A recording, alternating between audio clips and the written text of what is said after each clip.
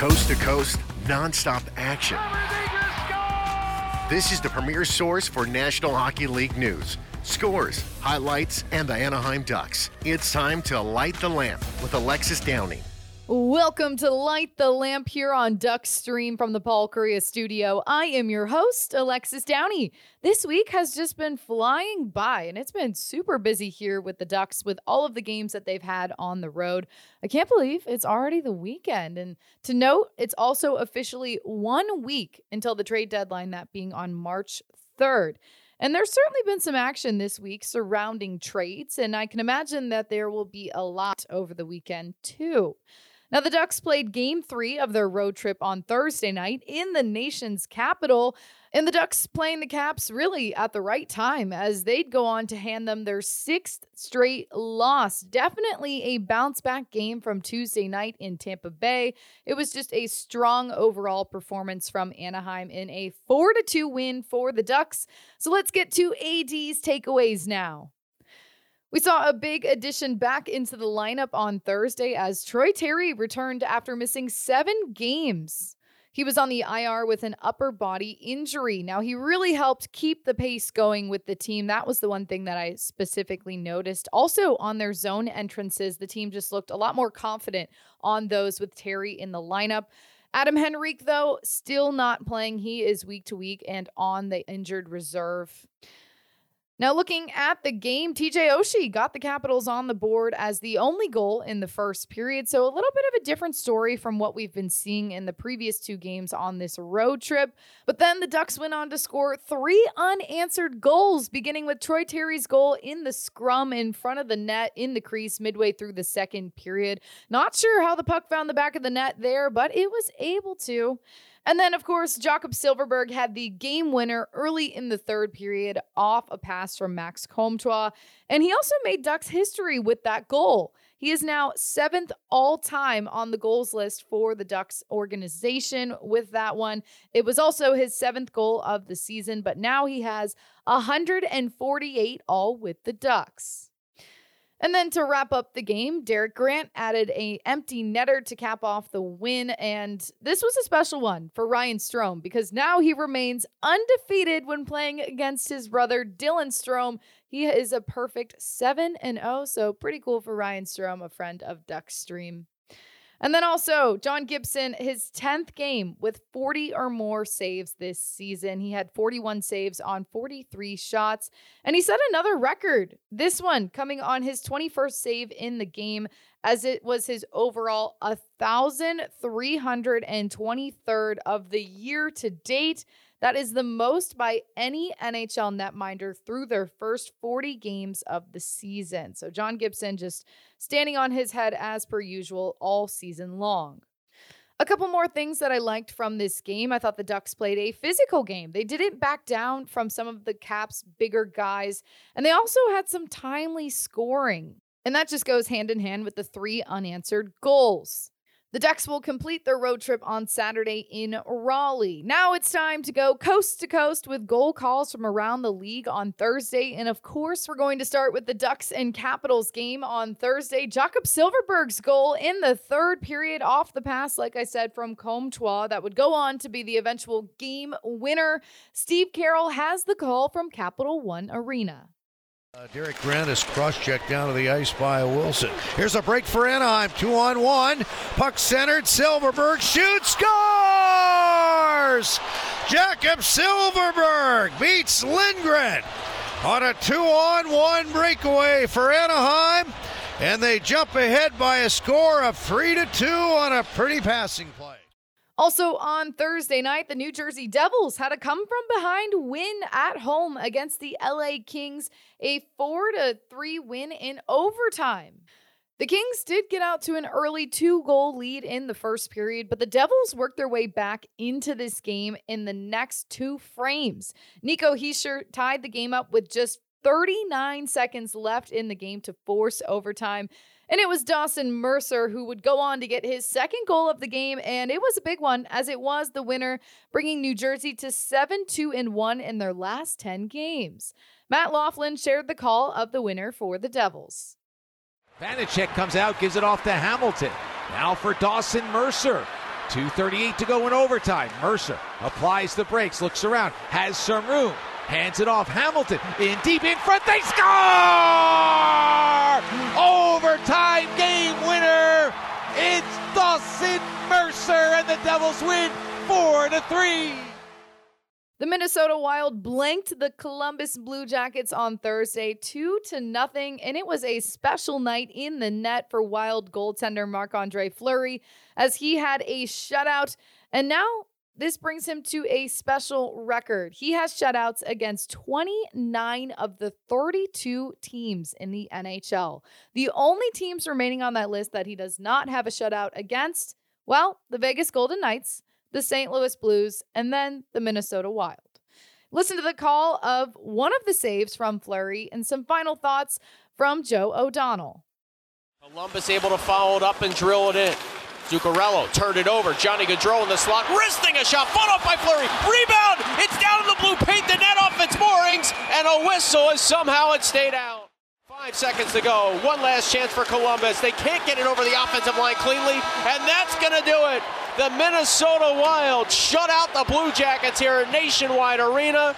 They pick up a 2-0 win as Marc-Andre Fleury gets his 73rd career shutout, his second this season, and the Wild have won 4 in a row for the first time since December, when they picked up 6 straight wins from December the 10th to December the 21st. And what a clean, well-played defensive game by the Wild here on the road tonight.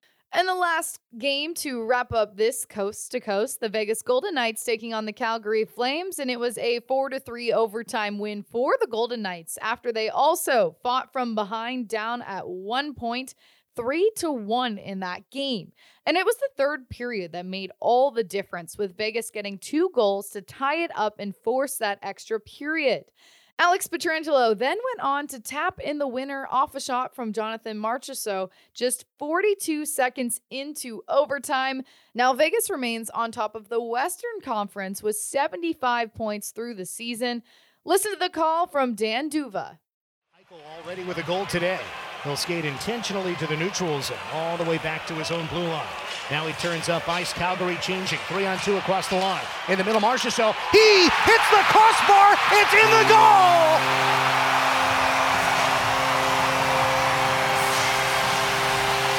Jonathan Marchessault in overtime. Vegas 4, Calgary 3.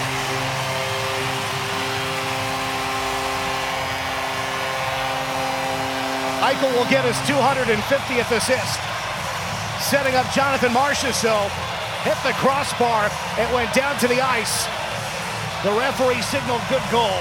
Whether Marchessault gets it or it was the little tuck at the line, either way, it's a good goal. And the Knights, down 2 in the third, come back to beat the Flames. They've now got their 35th win, and their overtime record improves to 6-3. They've evened the season series with the Calgary Flames. And as I mentioned, the trade deadline is coming up soon, just 1 week away. And another big trade happened on Thursday this week when the Boston Bruins acquired Dmitry Orlov and Garnett Hathaway from the Washington Capitals ahead of the Caps game against the Ducks in exchange for Craig Smith and some draft picks. I dive into that and more with today's guest. Frank Seravalli joins us to share some of his thoughts on teams ahead of the trade deadline, as well as where he believes Anaheim is at right now. Take a listen. Welcome on to Light the Lamp now, hockey insider and president of hockey content for the Daily Faceoff, Frank Seravalli. Frank, thank you for joining us today on this Friday. How's your week been going? It's been busy. Lack of sleep, I guess, is the big thing. This is one of those times a year where I'm actually a little bit afraid to go to sleep. Turn my phone on loud and constantly checking it throughout the night just to make sure I'm not missing anything. You know, I was going to ask what your deadline workflow looks like. I mean, I obviously very busy, but I mean, what does a day look like as you get closer to the deadline?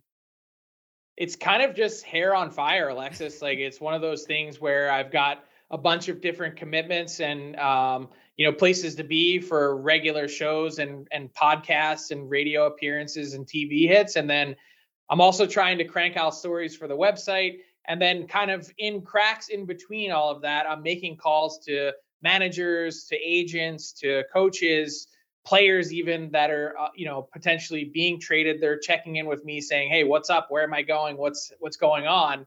And there's just a lot happening at this time of year. And so this year, I guess I kind of added to my plate a little bit. I don't know what I was thinking, but starting 60 days out from the deadline on January 3rd, I decided to do one trade deadline story per day at dailyfaceoff.com. And it's just like, just help yourself. Like, you did not need to do that. So it's been fun, but also like exhausting. And I'm really looking forward to March 4th.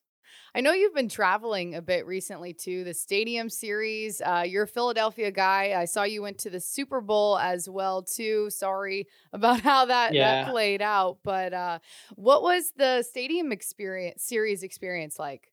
It was amazing. I've been to 21 outdoor games, Alexis, and I would say that this one was easily in the top 3. It was an all-out party from the second you got near the stadium through the end of the night. Like, picture full-on college game day experience, about 55, 58 degrees in the afternoon in February in Raleigh. You've got, the tailgates and the beer pong and the ice luge, but also like the grills smoking and the sweet smell of Carolina barbecue that's wafting in the pines. And it was an amazing atmosphere. The marching band, the student section, the cheerleaders, like they had all these amazing touches from the NC State campus where they share a parking lot there, the stadium, with the Hurricanes Arena, PNC Arena. And it was so well done. It looked good. It looked cool. And for a market that, had been waiting so long to play outdoors, they were the 28th out of 32 teams to do it. And there's only a few left that haven't, that this was an adventure that they had been waiting for a long time. And you could tell that. And kind of the amazing part about it all happening is that it comes together at a time when the Hurricanes have one of the very best teams in the league. Absolutely. I saw you also recently interviewed Hurricanes owner and on your podcast. What were some of your takeaways from that and talking with him, especially with the competitive team that they have this season? Yeah, well, he's in a little bit of a different situation than, say, a team like the Ducks are. Tom Dundon, the Hurricanes owner, is very involved with every part of what happens with the makeup of that team. And so they've sort of been able to marry the hockey IQ and sense that they have in their department, not just with Don Waddell, their general manager, but also Rod Brindamore, their coach, is heavily involved, and Eric Tolsky, their assistant GM, that they take that. And then Tom Dundon, if you listen to the pod, it's called Frankly Speaking, he has this, as any sort of mega 100 millionaire type guy would, he has this ability to ask questions that he says, like, you don't need to be a hockey guy to challenge some of the decision-making process. And it's not to question the acumen or hockey acumen of the hockey side. It's to produce the best result possible, to push them in a direction that really makes sense, not just for the here and now, but also for the long term. And so I'm sure, at the very top of the Ducks, some of those conversations occur, when it comes to, trade deadline or the summer or signing players, and the Samuelis are involved in some small way, but not in any sort of, super hands-on way that a team like Carolina has. Now, on Thursday, you shared that teams are going to be moving money ahead of the deadline next Friday, March 3rd. And two of those teams that you mentioned were the Vancouver Canucks and the Montreal Canadiens. Were you surprised that they were a part of the third-party broker list? Not really. And the reason for that is because both those teams have some LTIR space. The Canucks have it from Ilya Mikheyev and a couple other guys. The Canadiens have it as well. And Alexis, I'd expect the Ducks will be heavily involved in that market. I think they've already done some legwork and homework, Pat Verbeek has, in setting up some potential connections, around the league to, in case a team needs help, that the Ducks are one of those outlets and avenues for the ability to recoup some assets and picks. So the Ducks are ready to weaponize their salary cap. And the reason why I'm not surprised those other teams aren't is because, for one, the Canucks, the Habs are already there, but the Canucks are heading down this retool or rebuild, whatever it is. Mm-hmm. And I always say, cap space, you can't take it with you. It doesn't, roll over to next season. So you might as well take advantage of it while you can. And if you don't envision using it for the rest of the year, which neither one of those teams are going to be playoff teams, this is the best way, in a small, lowercase way, to really add some more bullets to your chamber to draft players in the summer. You mentioned Anaheim in this situation. Do you think that they can be crafty in that role? 100%. Pat Verbeek's already made the calls to do so. He's got his friends and connections around the league, and they've got the cap space, and they also have the want and need for assets, for draft picks. That's one of the things for me that, and talking to people around the league, is there's been this situation that's unfolded where draft picks between rounds 4 through 7, there's no incremental value for whatever reason. There's no, a 4th round pick, when you look at the percentages of making it to the NHL, is not all that different than a 7th round pick. And so that doesn't exist in other sports. A 4th round pick is worth a lot more in the NFL than it is in a 7th. Mm-hmm. And so I think the really smart teams have keyed in on the volume and just having more cracks at it. That's one. And I think the other teams are starting to recognize that, when you look at the player pool, maybe the answer to that question is that there just aren't enough really talented players in a draft class to be able to distinguish between 4th and 7th round. So there's kind of this push and pull and debate that exists in front offices. And I always subscribe to the theory of more is better. If you have 4 4th round picks, that's better than having just one. So a team like Anaheim, which has really invested in the scouting part of it, and that's sort of the nature that Pat Verbeek comes from, his background, is that they might be able to really take advantage of that. Mm-hmm. You also have your trade targets list on the Daily Faceoff, and at number 12 is John Klingberg. Obviously, he hasn't had the season that we might have hoped he would have when he signed here over the summer. But do you think that could potentially be a concern for teams when they look at him? Yeah, I think it's fair to say that his stock has dropped pretty precipitously this year, and that's not a knock on John. I think he came to Anaheim with all of the best intentions. And I think obviously the Ducks did as well. They were trying to find a fit, and they needed help on their blue line. They still need a lot of help on their blue line. And that's one of the things moving forward that I think is actually going to be Pat Verbeek's biggest challenge. Is they've got some really nice prospects coming on the back end, but they're not ready, and they're not going to be ready next season. And so how do you continue to surround Cam Fowler, for instance, with the pieces required to be a more competitive team? Mm-hmm. As much as you'd like to do that, you can't just go out and sign 6 defensemen, in the summer to get there. Right. It's hard to do. It's hard to find that many pieces available. And so Klingberg comes in, you're hoping that he's either a fit that you want to keep, which I think was always on the table as a possibility when the year started, or as it's unfolded, in the back of everyone's mind was, the Ducks kind of just bought themselves a 1st round pick. That was the thought process. It was like, this guy's going to have a monster year, and we're going to move him for something pretty awesome at the deadline. And he struggled. And I think part of it has been between the years. Part of it has been the lack of support from around him. And now he's in a spot where the Ducks aren't going to get as much as they'd like back. And he has to now deal with the pressure of going to his next team and really making an impact to get some of the money that he thought he might have been getting on a long-term, more secure deal prior to the summer.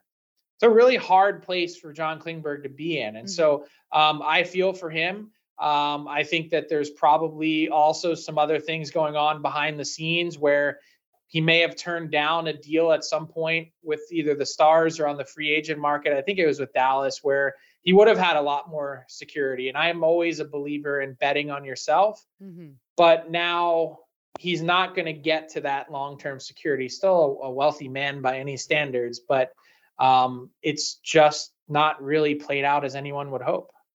Dmitry Kulikov, another name also on the list for you. What kind of value do you think he could provide for a team? I think when you look relative to the prices that are going to be paid for other defensemen on the rental market, this trade deadline, Kulikov, I think presents a unique little value addition. Like the Ducks aren't going to get a lot in return for him, but what another team can get from him, I think, is probably going to exceed that based on the market prices. So he's not flashy. There's nothing like sort of sexy about his game. For the most part, when Dmitry Kulikov is playing well, you don't notice him, and that's a good thing. He is prone, I think, to the sort of home run grand slam mistake, the pizza served up the middle every now and again. And look, everyone has, some part of their game that is a flaw. For him, that's it. And if he can cut those down, he's a really nice third pair option for a team, or an insurance piece for a team as they head into the Stanley Cup playoffs.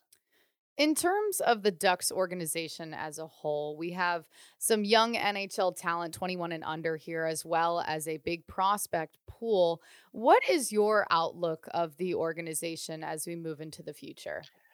Well, I think it's exciting because there's a lot of pieces there that you can build around. I also think that there's some question marks in the here and now as to kind of who will be staying.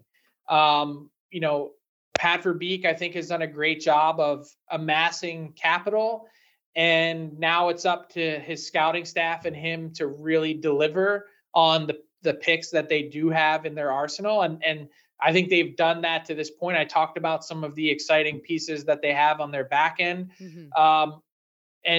When you look at the sort of general core of this team, with Troy Terry and Trevor Zegras and Lundestrom, they're in a spot where they can continue to build. I think my worry is when you have Cam Fowler on the wrong side of 30, when you have John Gibson on the wrong side of 30, that there's still going to be more years of pain. And that's the tough part for everyone to kind of wrap their heads around, is like, it's already pretty ugly this year to get through, to think that we have a few more years of this. I think is tough for any fan base to stomach. And so I guess the thing would be, coming from Philly, the big slogan here, watching the Sixers being built, was trust the process. And it became a hashtag, TTP. That's really what you're looking at with the Ducks moving forward, is trust Pat Verbeek, trust his eye, his scouting sense, his hockey sense. And he's been around some incredibly smart people, getting, sort of firsthand tutelage from Steve Yzerman, and watching what he built in Tampa, and watching what is coming to fruition now in Detroit, even if it's taking a little bit longer than anyone might have anticipated. That the blueprint and playbook is there.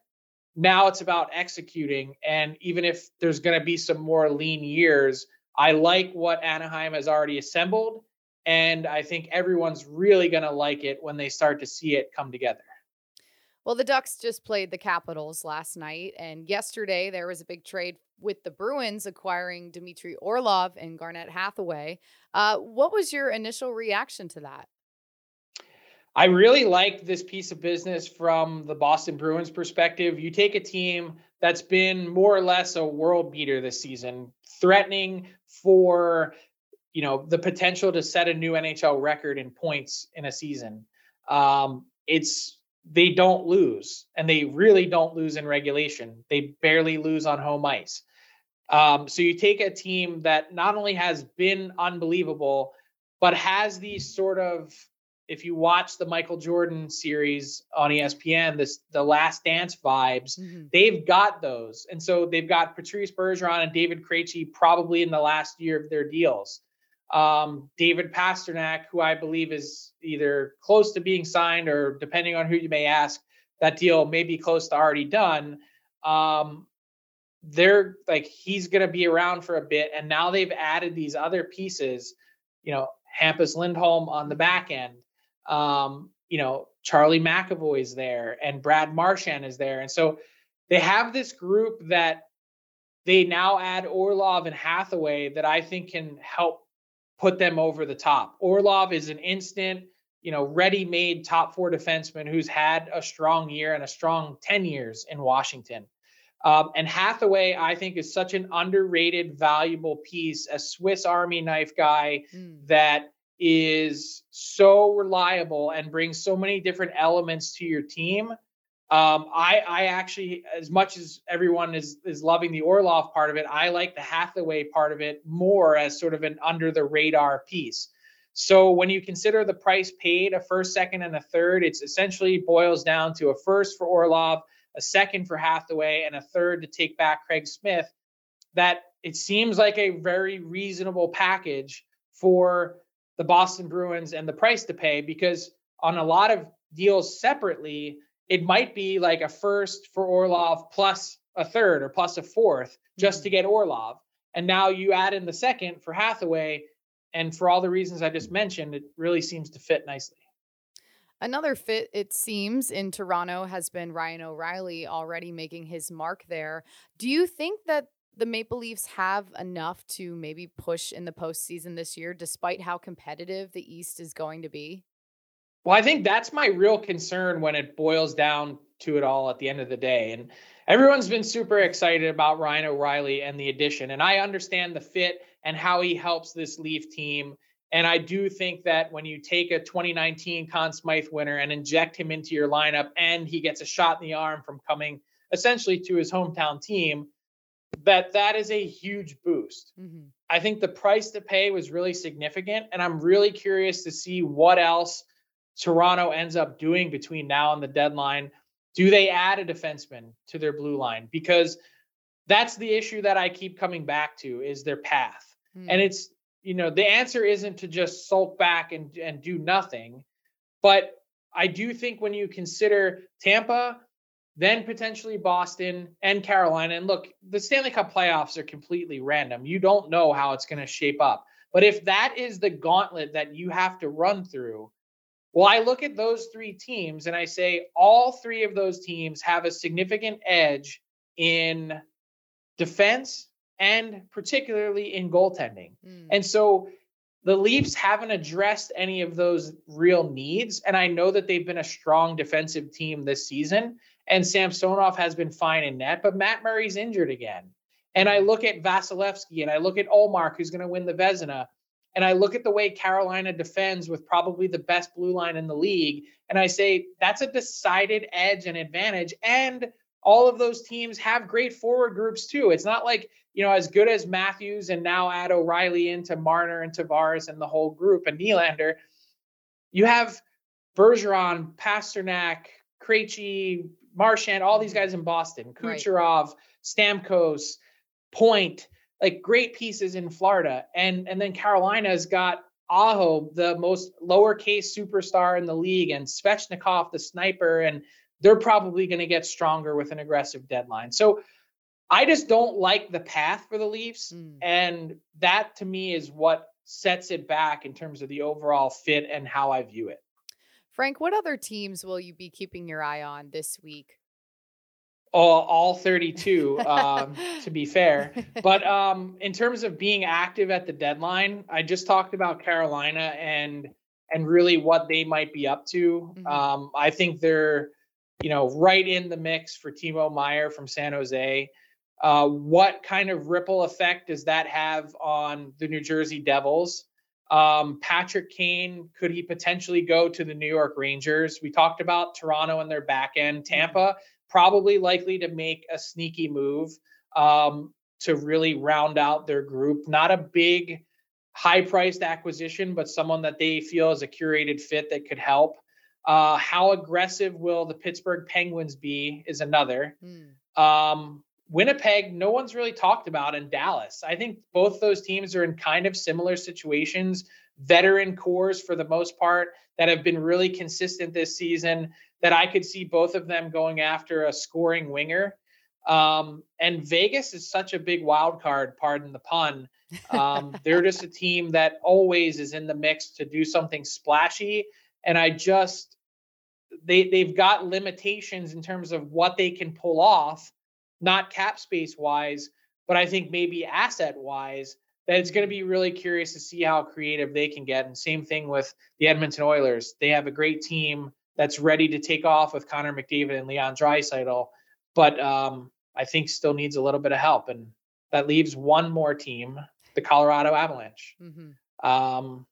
With their team winning the Stanley Cup last year, riddled by injuries this year, it just doesn't feel like their year. But at the same time, if they're able to get healthy, they're obviously going to be in the playoffs. I think that they've got an opportunity to get everyone healthy at the right time and do some damage. And if they could, I know they said they don't really need a second line center. I still think that's their big void, not having properly replaced Nazem Kadri. Frank Seravalli, thank you for joining us here on Light the Lamp, and we'll keep our eye on what happens in the next week. Alexis, great to be with you, and absolutely love what you guys are doing with Duckstream. It's been amazing. Thank you so much. And it's time for my final quack for this episode, where I share my last thoughts before the end of the week. The Ducks complete their road trip on Saturday in Raleigh, taking on the Carolina Hurricanes, and the Canes are going to be a tall task for the Ducks, as they have been on fire as of late, as they are 9-0-1 in their last 10 and 4 wins in a row right now for the Canes.